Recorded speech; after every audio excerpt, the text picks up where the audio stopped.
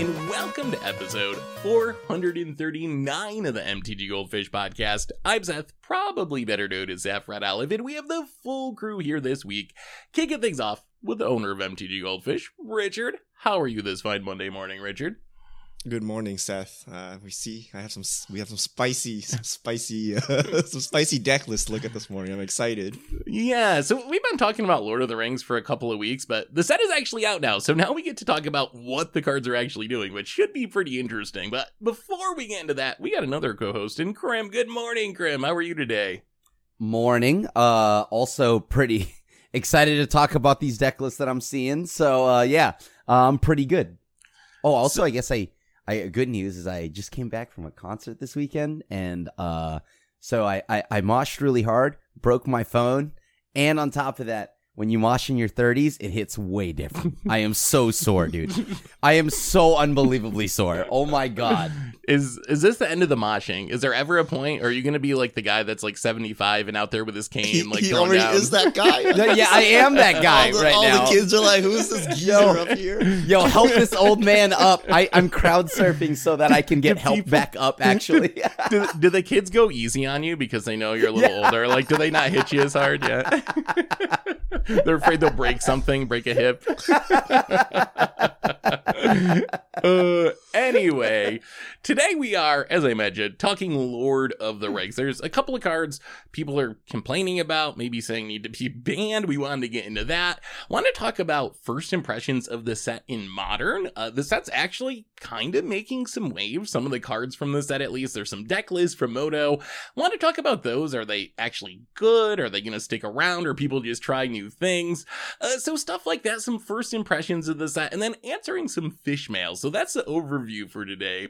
Before we jump into it, a quick reminder that today's show is brought to you by Card Conduit, and Card Conduit, they are the easiest way to sell your Magic cards. And if you ever get tired of all of the hassles that go into buy listing your cards, Card Conduit lets you skip them. With their curated service, you can send in as many cards as you want with a buy list value of $1 or more and pay just a 5% service fee. And if you want to do a bit of work, you can use a sorted service where you list and sort your cards in advance and pay just a 2% fee. And either way, you're going to get a detailed report with the results and a fast payment once your order is processed. And you can even get another 10% off by heading over to cardconduit.com/mtggoldfish. Card Conduit, they are the easiest way to sell your Magic cards. So thank you to Card Conduit for supporting the show. And let's talk some Magic, and let's start big picture. So Lord of the Rings is out. It is officially out as of last weekend. Pre-release is the weekend before. What is your first impressions of this set now that you've actually got to play with it a bit? Like, during spoiler season, we were kind of like, power level seems kind of low. Is it going to be strong enough to see you play outside of Commander? Has anything changed now that you've got to play with the cards? I mean, from the cards that I've gotten to play with so far, kind of like everything we talked about rung true, right? Like, Orcish Bowmaster, still very good. I think that most of the other cards to me didn't feel like that it was that great or like even worth mentioning when it comes to like, at least, I don't know, if we're talking about Commander, the only things that I've seen a lot of are Lord of the Rings cards, but that's just because like it's so popular of an IP, but power level wise, I feel like Orcish Bowmasters and the Food Precon, they're kind of good. What about you, Richard? Have you got to play any Lord of the Rings? I so underestimated it. I didn't even bother playing Modern. I'm like, I fired up Arena, put in some money, and just started drafting. Because I'm like, I don't want to play Historic, and I don't think the cards are going to show up in Modern in the way I thought they would, and we're about to get to that one. But I would actually say it doesn't feel Lords of the Rings enough. Like, 5 seconds after cracking boosters, it just feels like I'm playing normal Magic again. And I don't know why, but it just felt like Magic. Like, a lot of the cards just feel like Magic cards. Like, a lot of the no-name characters, you're like, just like any random Magic card. And then the named characters are like, I don't know, like 2 seconds in, you're just like doing their thing anyway. So it's actually kind of interesting. I feel Commander is where it feels most Lord of the Ringsy, but in Limited, it just feels like you're playing regular Magic, which is interesting. And then we'll get into Modern in a second, but Modern is the true test here. And I didn't even bother with it, but I made a mistake. I should have played some Modern this weekend instead. Yeah. Yeah, it seems like, I don't know, my impression is, I think we might have underrated this set a little bit. Like, my first impression is the cards actually play a lot better than I expected, and they kind of punch up a little bit. And the synergies are really nice, and we've seen some of the cards from the set actually have a surprising impact on Modern. I've played a lot of Historic. I've found that in Constructed, if you want to, the pieces exist to really build a deck that feels like the Lord of the Rings movies, where you kind of like actually just role play the entire story. So maybe in Limited it's not the same, but in Constructed, I think the flavor to me feels Lord of the Ringsy. How has Limited been discounting the flavor stuff, Richard? Like, is it a fun format? Like, some people I've heard say really love it. Other people I've heard they don't really like it. Where do you fall on that, Limited wise? I only did like 4 drafts, so I didn't like go hardcore because I have nothing to do with the packs when I opened them. It was okay. Like, I don't know. I didn't know what I was doing. I didn't know any archetypes. I just drafted random stuff and it happened to work out. But I don't know. I don't think it's too... I don't think there's anything special, but I haven't played enough to compare it to other formats. But I was just like, I played enough. I'm going back to Honkai Star Rail. See you. like I wasn't like, sometimes I play Limited. I'm like, oh my God, I'm going to stay up and like keep drafting and keep going. This one was just like, it was okay. It was like, I got my Lord of the Rings fixed. And then I just moved on. I've played it in Historic. It's been quite fun. Some of it's like, a lot of it's actually underpowered. But, which is why I'm like surprised with everything that's going on in Modern. But I did play with Bowmasters and build a Sweet Fevered Visions Collective Defiance like dot deck. Like I turn 3'd somebody. But Bowmasters is just good. Like that card, yeah. I know that's one of the most hype cards from the set, but I've just been playing it fairly, and it seems like it's good enough that way too. Even if you're not trying to play Wheels and Fevered Visions or whatever, like it's just a good 2-drop. It comes down and like snipes all the mana dorks. It snipes the X ones. People incidentally draw extra cards. So I think it's actually just powerful enough that you should play it. Like the floor is high enough and the ceiling is ridiculous when it actually goes off. So I actually think that card is just like a legit staple. And I'm talking 60 card format. It's busted in Commander, but I think it's also just like in Historic, I'll just jam it in a deck that has the right colors. I've seen like the Rakdos deck that's so dominant, or the Jund deck that has all the Alchemy 3-drops in it. Like a lot of people are just playing Bowmasters as another push card in the 2-drop slot in that deck. Like with no synergies, just like, yeah, it's the best thing to play in my Jund deck in the 2-mana slot. Do you think it's that good, Richard? You're a Jund master. Like, is Bowmasters it is that good? I'm just saying it's terrible where every deck is Jund, basically standard, right? Like, your synergies don't matter. Just throw in this 2-drop that does everything, and it's more powerful than any synergy you can create. That's just bad, right? That's just like, we don't want that. We don't want mid-range dot deck for every format because the cards are just so powerful on their own. I think we need to make Richard play Historic. Have you played Historic at all? Have you played Historic, Jund? I wonder if you'd like it, because you're like the biggest Jund fan. It's like, it's like Jund, but then it's also got a bunch of random alchemy cards that are just like super busted in the deck for some reason. So it has these like over the top digital only cards. I wonder I'm gonna play Modern with Orcish Bowmasters and the One Ring in Jund, and that'll fix all my problems. This is the litmus test. Are they strong enough to make Jund a deck? If they are, then they're broken. They should be banned. All right. Let's talk about Modern first. We'll wrap back around to Commander stuff and finance stuff, but let's talk a little bit about Modern because it's come up. So, Lord of the Rings, a few cards have already started to show up in the top 8 results on Magic Online and in some paper tournaments. The biggest one, I think the number 1 card, also the most expensive card in the set at the moment, is not actually Bowmasters in Modern. It's actually the One Ring, which is a card we kind of like poo-pooed during spoiler season. I think we're like, oh, maybe like Karn can snag it from the sideboard or something, maybe Tron or whatever. But if you look at these results from the first week that this is out, it is everywhere. Like, sure, Tron is playing it, but also Omnath's playing it, and also Reanimator decks are playing it, and also Control decks are playing it. Like, outside of dedicated aggro decks, it seems like pretty much any sort of mid-rangey or ramp style deck is playing copies of the One Ring now. I've heard people already calling for it to be banned or saying that it's going to need to be restricted, that it's actually just like too good. That's been a conversation. What do you make of this? Did we just hard whiff on the One Ring? Are people just being tempted and going overboard because it's the new set? Like, Is this card actually like changing Modern, breaking Modern? I mean, Yes. it looks like it is. Okay. The other cards in this list we're about to talk to, I think are maybe like they're new and people are trying them out in their card. The One Ring is in like 5 different decks, right? And very different decks. They're like all over the place decks. Even if these are not the final shells for the One Ring, I think this is going to be a problem. And I don't understand how it's playable or why it's good. I mean, it draws cards. I get it, right? But you're taking 4, turn 4 off in Modern, and you are fine with that. Like, I don't know. I'm confused, but the results show for themselves, right? Like the results show it's a good card. It's everywhere. It is just one challenge, but like, what's the sideboard card to fix this? And don't say Orcish Bowmasters, please. I mean, like, is it not now that you have to play exile effects for artifacts? Like, I mean, that's probably the cleanest answer, right? Just Skyclave Apparition. Yeah. There's one from the Lord of the Rings set that like is exile an artifact or deal a damage to each of 2 creatures. That's like kind of competes with a Braid. I guess stuff like that goes up in value. Leyline Binding, anything that just hits any permanent. I will say, you mentioned taking turn 4 off. Like, you're not really, though, right? Because of protection. Like, I think of Panharmonicon. The big problem with Panharmonicon is you got to actually take the turn off, and you fall super far behind and die because you spend 4 mana to do nothing. At least the One Ring, sure, you're kind of taking the turn off, but at least you're not being damaged that turn. It's kind of a freebie because you get that protection from everything. So I think that makes it way, way easier to, like, skip that turn just because you're not getting hurt during that turn that you're skipping.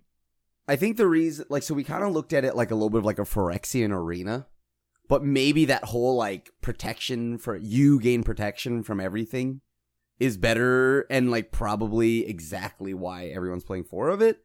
And it has some cute synergies where you can like you could bounce it back with 3 fairy. You can do all these things. Like, I don't know. I mean, maybe it's a lot. Yeah, we clearly overlooked this, right? I mean, I looked at all the decks really quickly. There is no synergy.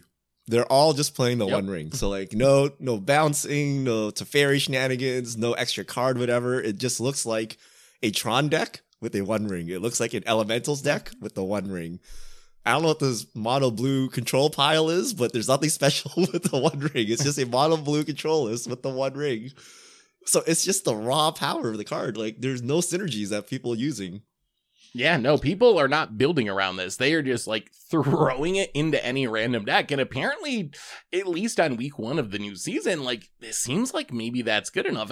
It is a ridiculous amount of card advantage. Have you played against it yet, Krim? I've played against it a couple times in Historic. I've seen opponents like playing various decks with it, and it does get out of control pretty quickly. Like, just the snowball of the card advantage.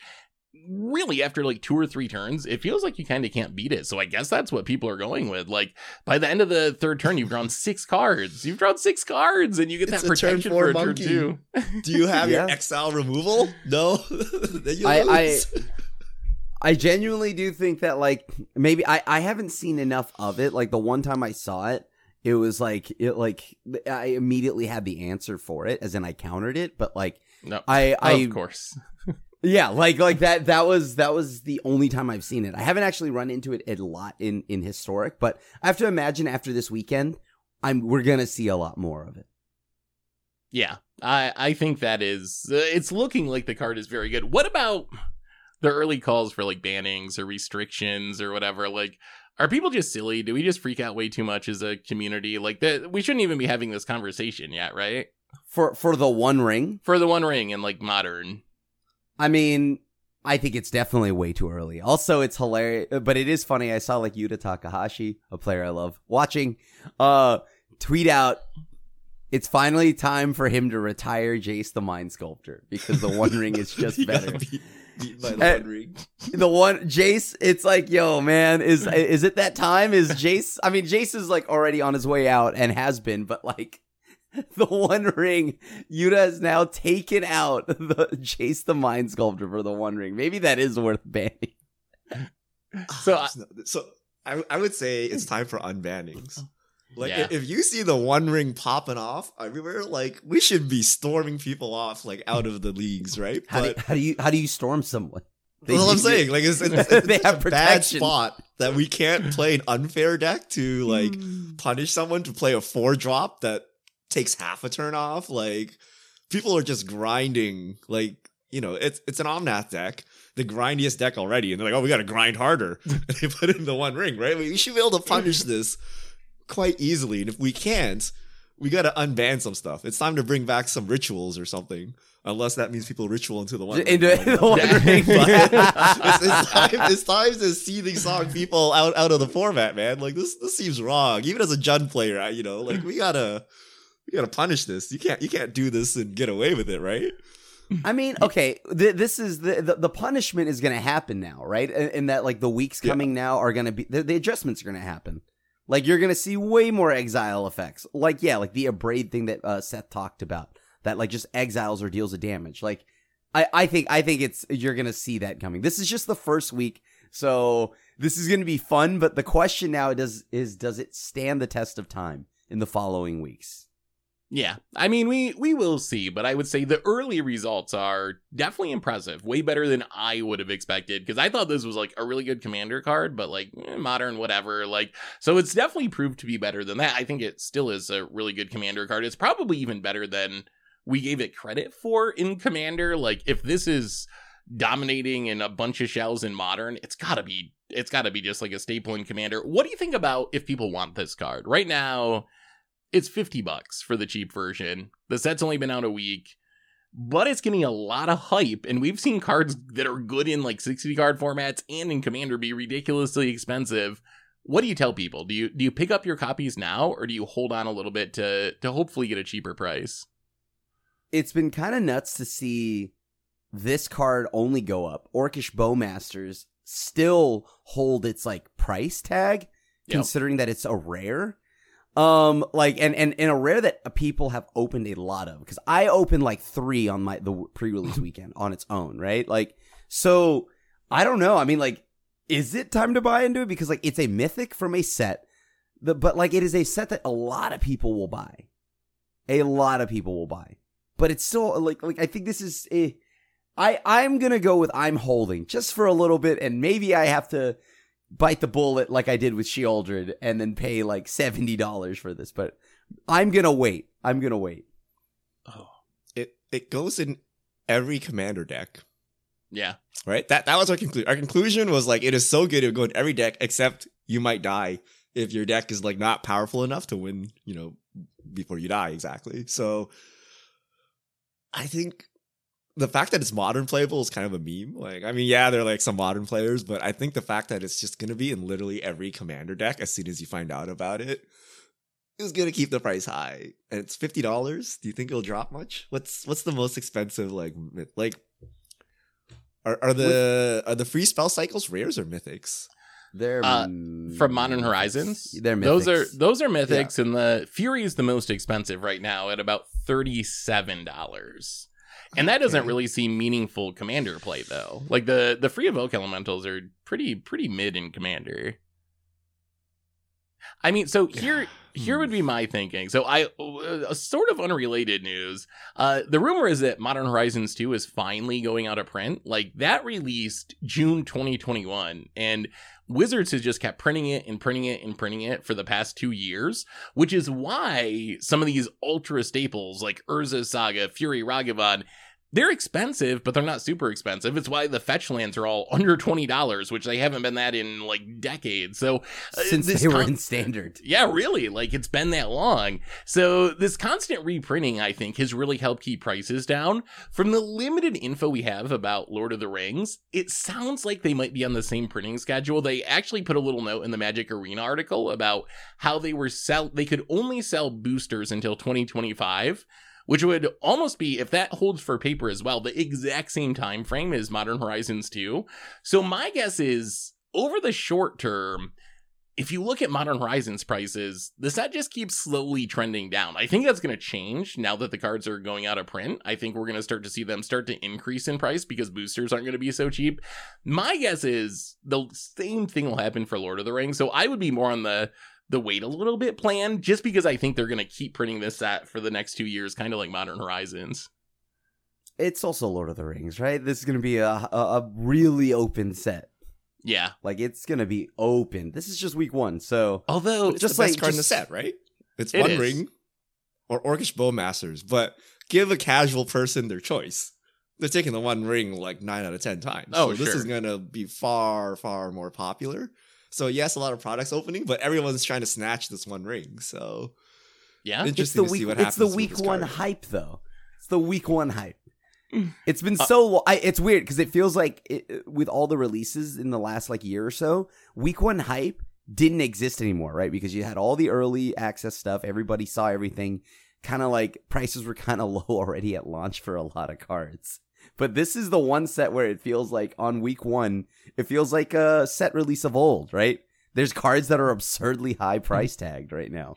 So I don't know. Maybe we'll see it drop. I think it's going to drop. All right, let's move on to another card. So next on our Modern list, we have Forge Anew, which is one of the cards I was highest on for Modern. So Forge Anew is the reanimation / free equipping enchantment. So far as tier decks, we haven't seen the most creative uses of the card. We've seen mostly Hammer Time decks playing a copy or two. We haven't really seen the Argentum Armor You plan or whatever, the World Slayer plan come to fruition in tournaments. Although it might be coming on the YouTube this week, so keep an eye out for that if you want to see some shenanigans in Modern on Much Brew later. What do you make of this card? Like, is this going to be a new staple in Hammer Time shells, or you see a lot of 1-ofs, 2-ofs? Is this the like, we got a new card, we're going to test it out, and then the numbers start to drop as players are like, 3 mana is a little much?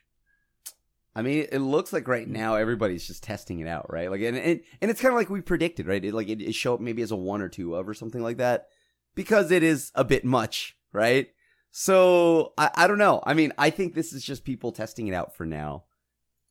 Yeah. So three decks in the challenge, 5-2, 5-2, 4-3 are their finishes. So they didn't like blow the competition out of the gate. 1 Forge Anew main deck for each of those decks, and then that's it. That sounds like I better do my due diligence and test this. So if these players come back on the next challenge and you see like 4 Forge Anews, then it's the real deal, right? But to me, like this 1-of feels like it's kind of sketch and like they're just trying it. You know, I would actually, if I thought it was somewhat legitimate, I would go 2 or 3 before toning it down, right? But they're starting at the 1. They did put main deck though. They didn't start sideboard, so they got some some conviction here. I'm going to say, I think people aren't taking advantage of it enough. I think just throwing in Hammer Time, probably not worth it. If you scroll down the list a bit more, there was this tournament this weekend, the 2023 Players Convention, which I'm not exactly sure what it is, but it looks like a very big Modern tournament. There's a deck that went 8-2, just missed out on the top 8 on Breakers, and it is actually a 4 of Forge Anew deck that's playing the Argentum Armor, playing the Goblin Engineer to put it in the graveyard on turn 2. Like, it's really, really built around trying to maximize the power of Forge Anew. I think that's what's missing. Like, I think people are looking at the card wrong. I don't think it's necessarily a good Hammer Time card. Maybe it's a okay 1-of or a sideboard card, but I think this is, like we talked about before, the card that makes the new archetype. Sure, you probably still have hammers in it, but the deck's going to look a lot different. So what about that? Are people just not embracing the power of this card enough? Is that the problem? They shouldn't be throwing it in Hammer Time. They should be actually building around it because it's that good. Argentum Armor doesn't kill the One Ring, Seth. Yeah, but how are you going to cast the One Ring when you're getting your lands blown up on turn 3? I guess you get your lands blown up. I mean, it's a Reanimator deck. It is. Is this better than another Reanimator deck? Is this better than Hammer Time? I don't know, but this is a thing. A Forge Anew into big scary equipment. Yeah. Outside of like, you know, it being like you're like kind of like pet card, maybe let's call it a pet card. I think that it is just strictly not. It's just not better than Hammer Time, right? So why would I build this when I could play Hammer Time? So I think I don't know. So my theory is you give up some of the speed, but you get much more consistency and resilience. Like having Goblin Engineer be 8 Stone Forges is like pretty powerful, actually. So I don't think it's like strictly worse than Hammer Time. I think it's doing something different than Hammer Time. Whether or not it's actually better than Hammer Time overall, probably. Hammer Time's been a top tier deck for a long time, so it's hard to say any new deck is going to be better than one of the best decks in the format for the past 2 years. But I do think that there's a conversation to be had. There's more brewing to be done, I think, around Forge Anew. So even though it hasn't really taken off in Hammer Time as a 4 of, I wouldn't write it off just yet, because I still think there's potential for the card. All right, what about Sam? This is another card that we were kind of discussing. Samwise Gamgee, the new combo piece, potentially letting you go infinite with a sacrifice outlet in Cauldron Familiar. We have a few deck lists for it, some Asmore deck lists taking advantage of it. What do you think about these lists, Richard? Like, one of them showed up in the challenge, got 20th, which I guess isn't horrible, but also not insane. It's also kind of a weird one. Profane Tutor is not a card I was expecting to see show up in the deck list. What do you think about Sam? Is this combo going to be a thing in Modern? I think it's a scam. I mean, so there's always some green-based creature combo, and we know, so is it powerful enough? I think if the One Ring is actually a Modern playable card, you can't sit here and try to grind people out. So you need a combo off, right? But the value of these green-based combo decks was if you couldn't combo off, you could still like outvalue people and beat them like the fairway. But if you're facing down the One Ring, you're gonna have a big problem with that. So yes, this is a deck. Is it better than the other green-based combos? I don't know. Is it good in Modern? Like, the green-based combos haven't been good in Modern in a while. So I'm not sure. But you can put Sam in them now. I'm not sure. I mean, there's a cool, like, little, like, Lonis deck, right? Oh, but I love that deck. That deck, I've been playing it a little bit, a version of it, and I don't think it's very good, but boy, does it do cool things when it works. Like, you just make so many tokens. You could literally build this in Historic. No Academy manufacturer. That's a big issue. Oh, that's the one key card. I tried to build it in Historic, and that's the one card you don't have. I will say about Sam, I'm a little skeptical of the dedicated combo list where people are all in on building around it. Like, it is 3 pieces. Cauldron Familiar isn't really that good in Modern. Like, it's not like you have an existing staple deck you can slot it into.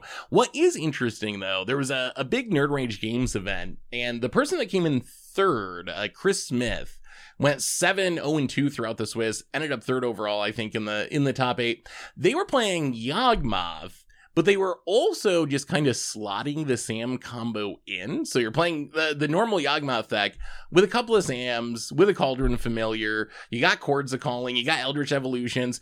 I kind of like the idea of having it be a secondary combo in a deck like Yawgmoth. I'm not sure it's strong enough to fully support a deck on its own, but as a backup plan in a deck that has a secondary combo, a primary combo, I actually think that might be the best use of Sam. Like, I think that's a pretty interesting option. And then you also get some extra value where, like, Yawgmoth is so important to that deck, and kind of the hidden mode on Sam is sack 3 foods to get a Historic card back from your graveyard.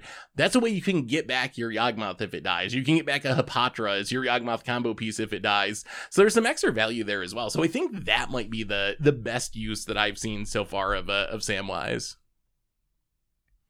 Okay, let's keep moving on. We got a couple more Modern cards to mention. We're kind of Delighted Halfling obviously has seen a lot of play. That's actually one of the most played cards, but it's just a mana dork. It's like a slight upgrade, so I'm not sure how interesting it is to have a big conversation about that card. What do you think about the white Remand, Richard? Reprieve. So that one, there's some deck lists. There's some deck lists with it. It's like a one-of. It's a one-of. We have Remand if you really wanted to go there. Remand hasn't been playable in a long time. It's like Hammer Time would be the place that it would go, right? Like a mono white deck that wanted a Remand effect, and we did not see that many Hammer decks. Like, there's a couple Hammer decks, none from the challenge, but a couple from some paper tournaments that played it in the sideboard, like as a one-of. The strangest it's use. It's so strange. You gotta like Remand and win right there, right? Like, you're not a control deck. Like, it's a tempo play, right? So it's very specific in its timing for this deck. So I'm not sure if it's gonna actually stick. So explain this one to me, because the weirdest use, Hammer Time, that's what I thought, like some sort of white tempo-y deck that doesn't have blue mana, but the deck that actually has had the most success with 4 copies is actually creativity. There's a creativity deck in the Nerd Rage game series that's playing full 4 reprieves, which they could just play Remand if they wanted to. Why? I don't get it. Like, Krim, explain this to me. Like, the deck wasn't playing Remand before. Why is it playing the white Remand now and playing a full playset and having success with it? It just missed the top 8 in the Nerd Rage Games event. I have no idea either. I was looking, I was like, wait, what is this bringing to the table that Remand didn't? Other than maybe the fact that their mana base might have more white mana. Right? Like, but like, they have the same amount of, it's Modern. You have it's very easy for you to get white or blue mana. They still play Spell Pierce. They still play Spell Pierce though. That's still a blue. So there's no white Spell Pierce. No, but like, if you can get the mana, because I was thinking maybe it's the mana spells that like are anti-blue but not anti-white. I guess. Oh wait, Veil of Summer. Well I think we're overlooking the biggest thing. I think, which I just kind of realized. There's no solitude. No. It's not even that. I think what it is Reprieve doesn't actually counter the spell. It just says return the spell to its owner's hand. So that means Cavern of Souls, Veil of Summer, like it doesn't get got by any counter. Delighted Halfling. So since it's not technically countering, all the uncounterability stuff doesn't work. So I guess that's the upgrade. And it gets around Veil of Summer. Veil of Summer is a big deal. Yep. Still though. Okay, maybe going from 0 remands to 4 reprieves in like creativity is just wild to me. Actually, yeah, when you hold on, when you think about it, the campy counter thing is very nice. That means you can actually send a Dovin's Veto back or something like that. Yep. Maybe that's why. The fact that it's just bouncing it off the stack is better. Apparently, I mean, that definitely is an upgrade. Apparently a pretty big one. So I guess that's something, I think we had mentioned that before, but I hadn't really thought through like how big of a deal that might actually be in Modern. And doubly so now because Delighted Halfling is taken off. So that's another layer of uncounterability in the format. All right, last card for Modern. I gotta ask you about this one because I played against it. So we're going back to Sam, but this is Samwise the Stout-Hearted, the 2-drop flasher that when it ETBs, you return a permanent from your graveyard to your hand that went there from the battlefield this turn. So this card, I was playing a Modern League the other day, and I ran into someone playing Death and Taxes, but it was Sam and Taxes, and they were just like, Leonin Arbiter, Ghost Quarter, Sam, get back the Ghost Quarter, do it again, blink the Sam, get back the Ghost Quarter, do it again, like... Is that a legit thing? I totally had not really considered the land destruction possibilities. There's a 5-0 in a Modern League playing this synergy. I don't see any in the challenges, but is Death and Taxes back because of Uncommon Sam? Oh, man. Is that good enough? I guess that is, right? I did crush them with Forge Anew. They blew up like 5 of my lands, and then I just like Forge Anew to Argenum Armor and got them. So it didn't actually work out for them in the end, but it was cool. Huh. I think because Ephemerate onto a Sam, yeah, it's a lot of land destruction. Leonin Arbiter has been a thing before. Yeah. You can always pitch it. You can pitch it to Solitude, so that's nice. Yeah, the other thing I learned is if you draw 2 Sams, you can loop them with each other with the Legend rule to max out the ring temps you, which isn't a huge deal, but you do get the full ring temps. And then if you hit your opponent, you drain for 3 and start doing some of those. You know, start looting. So that was something my opponent did. It didn't look super powerful, but it is a little sneaky upside that you get all the ring modes pretty quickly with it. Is the ring tempts you like randomly? Like, is that what's helping push it over the top? Right. Well, your like, Death and Taxes. You're trying to chip in there, like the actual 3 drain. Yeah, the 3 drain is no longer chipping. It's kind of relevant for you. The 3 drain is big, and like discarding a ether value you draw on turn 5 or whatever is also nice. Like the loot mode is actually kind of relevant too. So yeah, maybe I don't know. I kind of want to play this deck now. It looks like my kind of deck. Just ghost courting people out of the game is is one of my favorite things in Modern. So maybe we'll have to try some Death and Taxes with new Sam. All right. Any other thoughts on Modern before we hit up a couple of other interesting Lord of the Rings Magic topics? Okay, so is Jund good again? Where is Jund list, Seth? Yeah, they didn't get enough Lord of the Rings cards. Although maybe we got One Ring. Bowmasters. So funny, Bowmasters, everyone knew would be good, right? But they're like, no one draws cards in Modern. I'm like, don't worry, the One Ring is here. We're all drawing lots of cards now. So maybe Bowmasters comes in now that the One Ring is a staple in the format. So I don't One Ring is know. colorless. John can play that. I can replace my Bloodbraid Elf with the One Ring. You still have blood. I'm actually kind of interested to jam this. This might actually work. So I guess, yeah, we probably should have talked about Bowmasters, I guess. We talked about the challenge a couple of times. The deck that actually got first in the challenge is a Yawgmoth deck playing 4 Bowmasters. So it's showing up in Yawgmoth. There's some just like Rakdos mid-range playing a couple copies and went 6-1 in the challenge. There's a Grixis deck. I guess actually it's Rakdos with Orvar in the sideboard, but a Rakdos deck that's just playing it with Griefs and Fury, so kind of a scam deck. So maybe that's going to be good enough for Modern as well. It does kill Monkey. What do you think about that one, Grim, in Modern? Like, I know you said you've been playing in Historic. How did it feel in Historic, and can it make the jump back to Modern, you think? I mean, like you're talking about the Bowmasters, then like not the ring, right? You're talking about the Bowmasters. Orcish Bowmasters. Okay. The Orcish Bowmasters is very good. I think it's just good in any format you can play it in. I like this. It's so cheap, it's so efficient. Like, why wouldn't I, right? Like, and there's just games where you'll just get a turn 3 randomly if you can force a wheel on your opponent. Yeah, and that's where again, Collective Defiance. People probably forgot about that. But yeah, the rest of the brutality cycle, it's the red one. You can play it turn 2, ping them, and then force them to wheel. Yeah, I think it's actually going to be pretty good. Like I said, I've been impressed with how high the floor is if you don't build around it. I was kind of in the like, do people really draw enough cards in Modern for it to be worth it? But just 2 1/1s and a damage and sniping something and blocking a few times, like even just that's enough, I think, to make it worth it. Yeah, you as just long as running 6 is good. Bowmasters is good, right? You can ping the Ragavan, you can ping Dragon Rage Channeler. Like, there's a lot of stuff you can be pinging off. Like, even if your opponent is not drawing cards, and if they draw cards, it's not good for you because they're drawing cards. But at the same time, you have a Bowmaster, so you're keeping up, right? So yeah, you're at least damaging them. Yeah. So I think it's here. Like, our concern was there weren't enough cards being drawn in Modern, but I think we're drawing cards. So I think it's good. And I think you mentioned Ren. I think that's the other reason Delighted Halfling's really taking off. Like, yes, it is being used in decks that have some legends, but it's a pretty big upside to have a mana dork that's a 1/2 in Modern. It can actually like trade with a Ragavan. It survives Ren. It survives Bowmasters.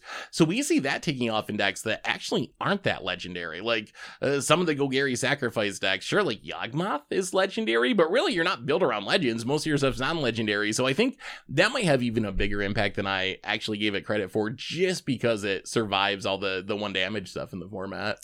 Never trust a 1/2 mana dork. Deathrite Shaman taught us that. Yeah. They should all be 1/1s. Oh, unban God. Bring it back. Unban the Deathrite. All right, we gotta move on to Commander. So I gotta ask you guys about this. I've been waiting all week. So there was a quarterly update this week. Every time there's a new set, the Commander RC puts a little post about, yeah, here's what we're thinking about. If there's any bannings, that's where it's going to be. So this one, it mentioned 2 cards in specific that the community has been discussing and has concerns about. And they're not being banned at this point, but the RC is going to keep an eye on the discussions and see what happens. Card number 1 makes a lot of sense. Orcish Bowmaster. So we were just talking about it for Modern. Commander players have kind of come out. Some were asking for it to be pre-banned. Is there a chance this card's actually too good for Commander? Like, it looks a little like Hull Breacher, right? Like, that was too good for Commander. Like, you know, you cast a wheel, you deal a bunch of damage. Is this, like, broken? Is this a problem? No. No. I mean, I literally played against the bats, right? Like, in the food deck. And they had the Sam loop where every turn they were just pooping out a treasure, popping the treasure or the food token. You know, it was dealing damage. It was good. It was a very good card. It's by no means is it weak. But like, why is some of this already on the watch list? Oh yeah, I guess I should have mentioned that. Card number 2 was Mirkwood Bats, which I don't even know how this started. Yeah, 4 mana, 2/3 flying. When you create or sack a token, each opponent loses a life, and it's a bat, as its name suggests. In what world is that a bannable card in any format? Like, I don't even like, is it just a product of magic of like Commander being so casual that someone died to this once because their opponent sacked a bunch of stuff and there was like, oh my god, this has to be overpowered, like we gotta ban it? Like, how is this even a conversation? Why is this even in the RC's notes? Why are we talking about this? Yes, that is exactly how I looked at it. I'm like, why are we even talking about this? This is like, this is wild. This is what social media has done to our society. Anyone with an opinion can voice it, okay? Let's say you're a 1 in 100 opinion. If there's like 1 million people in your group, that 1 of 100, there's a lot of them. And they can band together on social media and it will look very prevalent. But in reality, it's actually really small. I think this is new player syndrome, right? Like people just come to Commander or maybe Lord of the Rings come over and they're like, Mirkwood bats, that's unbelievable. I don't know why it would be broken for seasoned Magic players, but we see this with every card game. You know, anytime some new hotness comes out, everyone's like, let's ban it. It's too good. You know, why build a deck to beat it or why think of counterplay? Just ban it. Yep. I'm surprised it's Mirkwood bats. Like it's not people holding it on the One Ring. Like if Mirkwood's bats was like a named character or something, maybe people would have more. Like if Mirkwood bats was just Gollum, maybe you'd get a pass, right? But it's like we don't need bats. They have like rabies or something, right? Let's get rid of it. A common from the set, by the way. Yeah. And I just got comboed off, right? Like, oh, it's unfair. I don't know. Masters. Just throw a swords at it or something. Like it's not. Even if it pops off, it's not that bad. Wait. Sure was like, no one plays the game. Your hand, like, you got like so much mana and you win, right? Like, it actually halts players, right? Like, my question is, Richard, does Bowmasters now make you play Swords to Plowshares in your deck? No. Why would I play swords? Krim will handle it. Krim's got it. Like everyone is dying. Everyone is dying when this happens, right? So you don't need to play swords you need to play swords when only you can die from this, right? Then you need to make sure you're not the one dying. But if everyone's dying, then it's everyone's problem. So that we all deal with it collectively. Richard farther moving in the direction of play less removal. Not because like you Bowmasters wheel or something, I Teferi's Pro and I'm done. Right? Like I don't want to why would I castle swords? Right? I would just Teferi's Pro my way out of here. I mean, I think both of these cards are going to be fine. The bats thing is just silly. Like, I don't even know how that got started.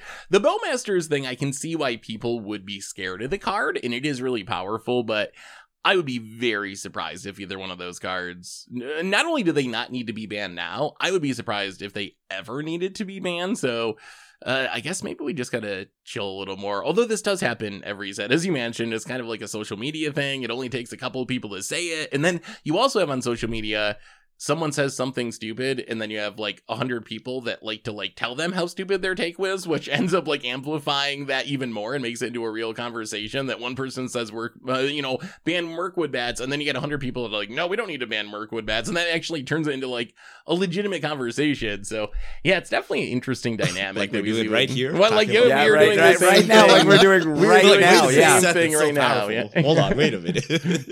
Too good. Ban it.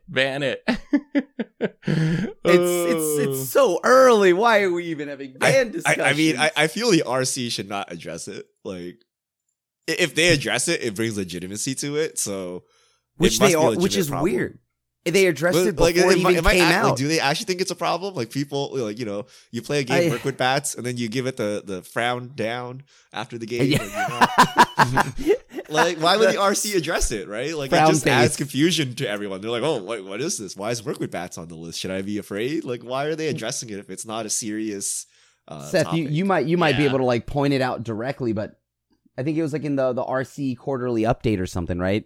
That they announced they've got it on the watch list. So that actually is that was the title of the Reddit post about the quarterly update from the RC, but I don't actually think that's exactly correct. If you read what the RC actually says, they just said, we've been following the community's discussion and concerns surrounding Orcish Bowmasters and to a lesser extent Mirkwood bats. With the help of the Commander Advisory Group, we'll be observing how and if discussions change over time as people play with and against those cards.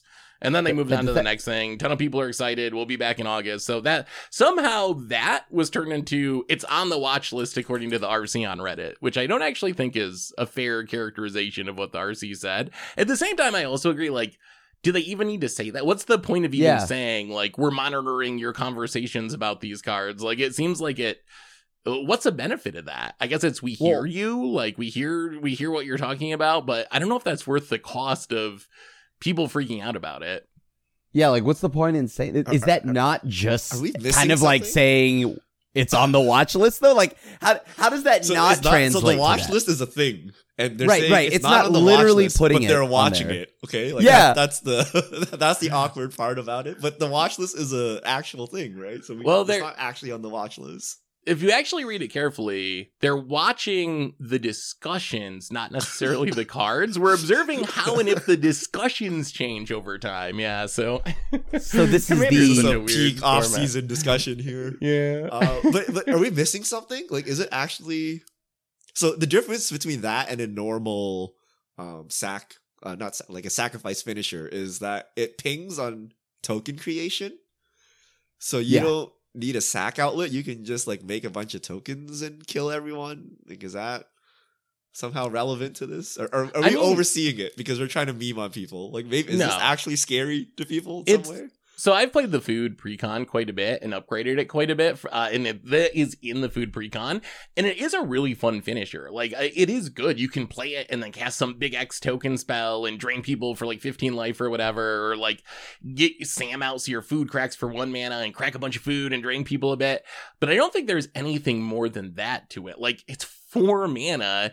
It's got to sit on the battlefield while you make or sack a bunch of tokens, which requires even more mana. Like, if this, like, it's not better than Mayhem Devil. Like, Mayhem Devil does most of the same things and more. Like, it's on par with other good payoffs that do similar things, like Blood Artists and Mayhem Devils. But I think it's perfectly fine in my experience. I don't think we're missing anything. Like, it's good, but I don't think it's anywhere near the banning conversation. The RC clickbaited me. Yeah. Why are we talking about this card? All right. So actually 2 other questions, and then we'll do some fish mail. Do you think these conversations, we were talking about Bowmasters, even the One Ring came up as far as bannings. Are these conversations a positive or negative for the game and the community? Like, is it good because it gives people something to talk about, keeps them engaged? Is it bad because it shakes people's confidence and maybe scares them away from buying a copy of the One Ring because they're worried it's going to be banned? What do you think? Like, as a community and as a game, like, are these conversations good or bad? Because they keep happening every set release these days. I think that the problem is it's bad because it kind of puts the validity of bans and, like, you know, like future bans and like into question, right? Because I think that if we think everything needs to be banned, like, does this actually need to be banned? Right? Like, it kind of makes it so that when eventually the next Oko happens, or the next Uro, those kind of cards, it'll be like buried underneath all the other bannings, right? It's like, oh, it'll just, like, you mean just like how we needed Mirkwood Bats banned, you know what I mean? Stuff like that. So I don't know. Like, I think it's actually, like whatever, if you want to jokingly talk about it, like, sure, I like, that's fine, but like, yeah, but there are people that are out there who actually want things banned, right? And I think that is kind of bad. Yeah, I would say in general it's not constructive. It's really like you're just complaining about something and you don't have the power to do anything other than like join a horde of other complaining people and hope that puts pressure on them. Like, the real thing we should be doing is like brewing and brainstorming, right? Like, we should be thinking of new decks and new card interactions and ways to combat this. And we used to do this once upon a time, right? When they did not ban things in standard, you could complain all you want. Nothing was happening. You had to like go deep and brew and figure out a way to metagame or whatever to get it done. And I feel we've kind of lost that because we just sit here and complain now. So the more constructive thing is like, oh, the One Ring is all over Modern. What are the ways to beat it? Here are like 10 cards that can do it. Here are 10 strategies that just like outright go over it. But that's not what we're seeing, right? We're just seeing, oh, it should be banned, haha, right? And like that's it. So it's super negative, and it's especially negative to new players coming to the format, right? Because they come in and they're like, "Oh, look at all this complaining and moaning," right? Like, is the game fun? Like, it doesn't seem like anyone's having any fun, right? Like, but it's just like because we have nothing better to do, so we just complain about bannings. But it turns out the other 95% of the game is pretty good. But new players don't see that; they just see the top 10 posts on Reddit calling for bannings, right? This game must be horribly mismanaged, and we shouldn't start this game. So. I think it's a negative. I think it all started with their fire philosophy. I would like going back to the world of like, we never ban. You need to explore to figure out how to fix the metagame by yourself. These are the cards. Good luck. Rather than just be like, WotC's fault. I can't do anything about this. I mean, at the same time, though, I hear people use that logic about Okos and Hogax and like legitimately unbeatable cards that like the people like. If you take that line of reasoning too far, then you end up with the people who are like, well, you should have never banned Oko or whatever. You should have never banned Omnath. And like, there are cases where cards actually are broken too, right? Like, what you were saying, Richard? So after 2 months of people trying to brew against Oko and they cannot do it, then, WotC steps in and be like, okay, you need help. Like, when your toddler can't do stuff, you let them do it for a bit, right? And then they can't do it, you step in and do the help, right? But if you do it immediately, they're not going to learn anything. So yes, I think you let people brew and, have a pro tour or two go by, maybe one. And then if it legitimately is broken, then you step in, right? But like the RC, like literally like before most people even gotten their cards talking about bannings, like what? Like that's like way too premature. That just kind of encourages the conversation, right? I would definitely agree with that. I think the like calling for bannings before the cards are even out and people have played with them. We saw that with Elishnorn too, with that big article that went out from the RZ about like how it's gonna have to be banned, don't print it. Like, I don't think that's necessarily positive from like the RZ or from just us or anyone in the community. Like, let people try the cards first. Like, actually play with them, because a lot of times, as we saw with Elishnorn, like, it didn't end up being the problem that some people feared it could have been. Like, it's a good card, and I think we'll see that with a lot of other cards as well. It's easy to freak out during spoiler season, so give it a little bit of time. I definitely would agree with that. Although I do wonder if the no banning plan can work in 2023 in the current era of design, like with so many push cards. Like, can we go back to 2011 when cards didn't get banned? Like, is that even possible with Wizards designing and power creeping the way they are today? I don't know if that would work overall or not. No card can be banned within the first 6 weeks or something. Okay. People will just not bother with the conversation until week 4, right? Like, they got a couple of weeks to like actually try to fix it or something. I don't know how they would address it. I mean, right? We can't get away with no bannings altogether. Definitely not if standards taking 3 years, right? Like, if standards going for 3 years, please God no, right? Like, there needs to be bannings. And Wizards, I think, might actually be doing that with their like ban window. Wasn't it like 6 weeks after the set, the mini ban window with their new banning philosophy? So maybe that's actually what they're trying to. Part of what they're trying to set up with this changes to standard and changings to the banning cadence and whatnot. So, all right, one other question, then fish mail. So back to finance. If you look at the prices for the Lord of the Rings set, it's actually kind of hilarious. You start going down the list and you're like, okay, One Ring, Orcish Bowmasters, Nazgul's number 1, Nazgul's number 2, Delighted Halfling, Nazgul's number 3, Sauron, Nazgul. This random uncommon is ridiculously expensive. I think the cheapest Nazgul's $10.68 and the most expensive art is $13.88. So Nazgul's a card you can play 9 copies of in your deck. What do you think of the prices of this cards? We've never really seen anything like this before, right? Like, as far as uncommons that are in print, that's almost $15 a copy. Most rares aren't that much in the modern age of Magic with mythics and whatnot. So what do you make of Nazgul's prices, and what do people do if they want to build a Nazgul deck? Like, is this just what it is? Is these characters so iconic it's always going to be expensive? Or do you think this is the pre-sale, early release hype we were talking about a little bit with the One Ring as well? I mean, unfortunately, I think of the cards that'll probably hold their price tag, I think this will definitely be kind of expensive. Because the thing is, you'll want 9 of them, right? Yep. You want 9 of them. As long as you want 9 of them, this is going to be a pickle. This is going to be a bit of a pricey one.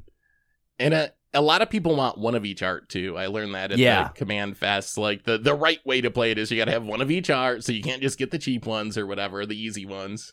What do you think, Richard?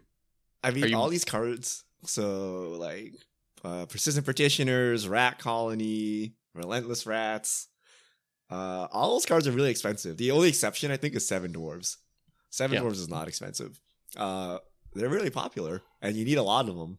And like Seth said, the correct way is one of each art, but there's some sweaty tryhard that's gonna buy like 9 of the same art, and then now the numbers that a vendor has is all like messed up, right? Yep. They're like totally depleted on one, and then they have all these like random leftovers, and it's like not good for them.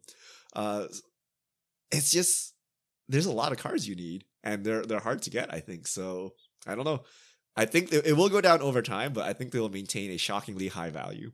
What do you want to do if you want to play Nazguls? Like, Are we? proxy them? Is the Are we? keyword, That's what I or was gonna just say. Drop $100 and buy some Nazguls, right? Are we? Are we at the point where we have to proxy in-print uncommons? Is that 2023 Magic? Proxy your uncommons? Oh my goodness! But you might actually be right. Like, yeah, it's almost like $150 for like the 9 that you need, right? So that is like kind of nuts, right? But also, this is what happens, right? We kind of expected, or like at least I feel like a good amount of us expected like this set would be so darn popular because it's just Lord of the Rings, right? So like there's a little bit of the Lord of the Rings price tag attached to all of this. So I also think long term these cards could end up really expensive because like Lord of the Rings is always going to be a thing that people like. So there will theoretically be new people who are Lord of the Rings fans that discover Magic. And it sounds like after a couple years, Wizards won't be able to reprint Nazguls. Like they don't own the rights to that card. So it's not like they can be like, oh, Master Set, let's reprint Nazgul, get the price down. So I think for these cards that are specifically named with Lord of the Rings IP, 5 or 10 years from now, assuming Magic is, still going and popular and whatnot, like I think these cards can end up really expensive. So I think we'll see this trend down over the next year or two as the sets open. But long term, it might be the most expensive modern era uncommon, which is just absolutely wild to think, but I wouldn't be surprised. You're not playing this card for power level. So you're not going to, like, let's say they're out of control and Wizards like, don't worry, we can print the in-universe version. And like, you're not going to play. It's not the same. Wraith Knight or something, right? Like, no one's going to play this nonsense, right? Like, you want the Nazguls. Yeah. So, yeah, I think once the set is out of print, I think it'll trend up over time. And that goes with all the other named characters too, right? Like, if you're playing Sam, you're probably playing because you want Sam and not like random food halfling or whatever that they can print in universe versions of, right? So there is a premium to being Lord of the IP, Lord of the Rings, Lord of the IP, Lord of the IPs. Oh, all right. I think that's all of our topics for today, but we got a couple minutes. So Richard, why don't you fish mail us? All right. If you have questions, send them to @MTGGoldfish with the hashtag MTGFishmail, and we'll get to your questions on air. Okay, here we go. Here's a good question. Dan Rickard 6. Can you help a new player understand the key differences in gameplay between different formats? Standard, Pioneer, Modern, etc. I hear that's not a Modern card, but it might be okay in Standard. Why? Please help me with the general gameplay differences. Ooh. All right. So the big difference between formats is the number of cards legal in those formats. Standard only has a small number of cards the last 2 or now 3 years. Pioneer has like 10 years. Modern has like 20 years. And then Legacy and Vintage have all the years, going back 30 years. So the more cards that are in a format, the more powerful the format is, just because you have more options, which also generally leads to the formats being faster. So if you see a random 5-drop creature, someone might say, oh, that could be good in Standard because it's a powerful card. But in Modern or even in Pioneer, something that costs 5 mana, even if it's a strong card and has good effects, is going to be a tough sell just because there's so many options competing with it. And this format's so much faster because there's so many options.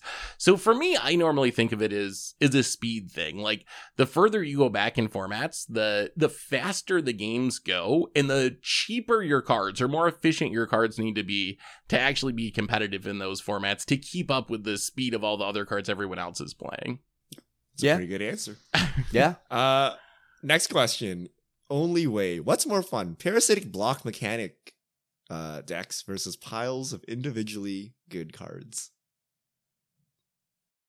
Oh boy, I don't know if either of those are ideal, but I think I'd rather play against parasitic block mechanic decks than good stuff piles. At least you got a theme and some flavor going on, right? Like I would rather neither, though. I guess I like the block mechanics.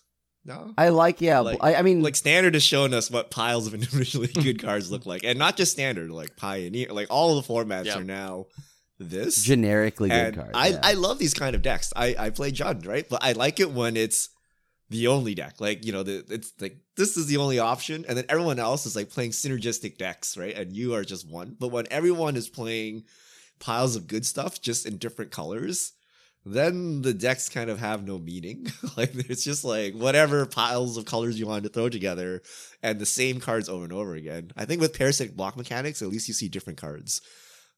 Like this card can only go in this deck, and they must rely on these synergies to be powerful enough. And I think that makes it more fun, even though Yep. you get that downside of like there are no new cards for your deck, you know, every time, right? Because it's a unique mechanic. I do miss the days where like you in Standard you would remember a deck for its synergies and what it did, right? More than just like it being spearheaded by one card. Maybe there were a few like key all-stars in it, like in every like synergy like deck, right? Like, oh my god, Scion of Darkness. That is a card that you went to go get, right? Like, yeah.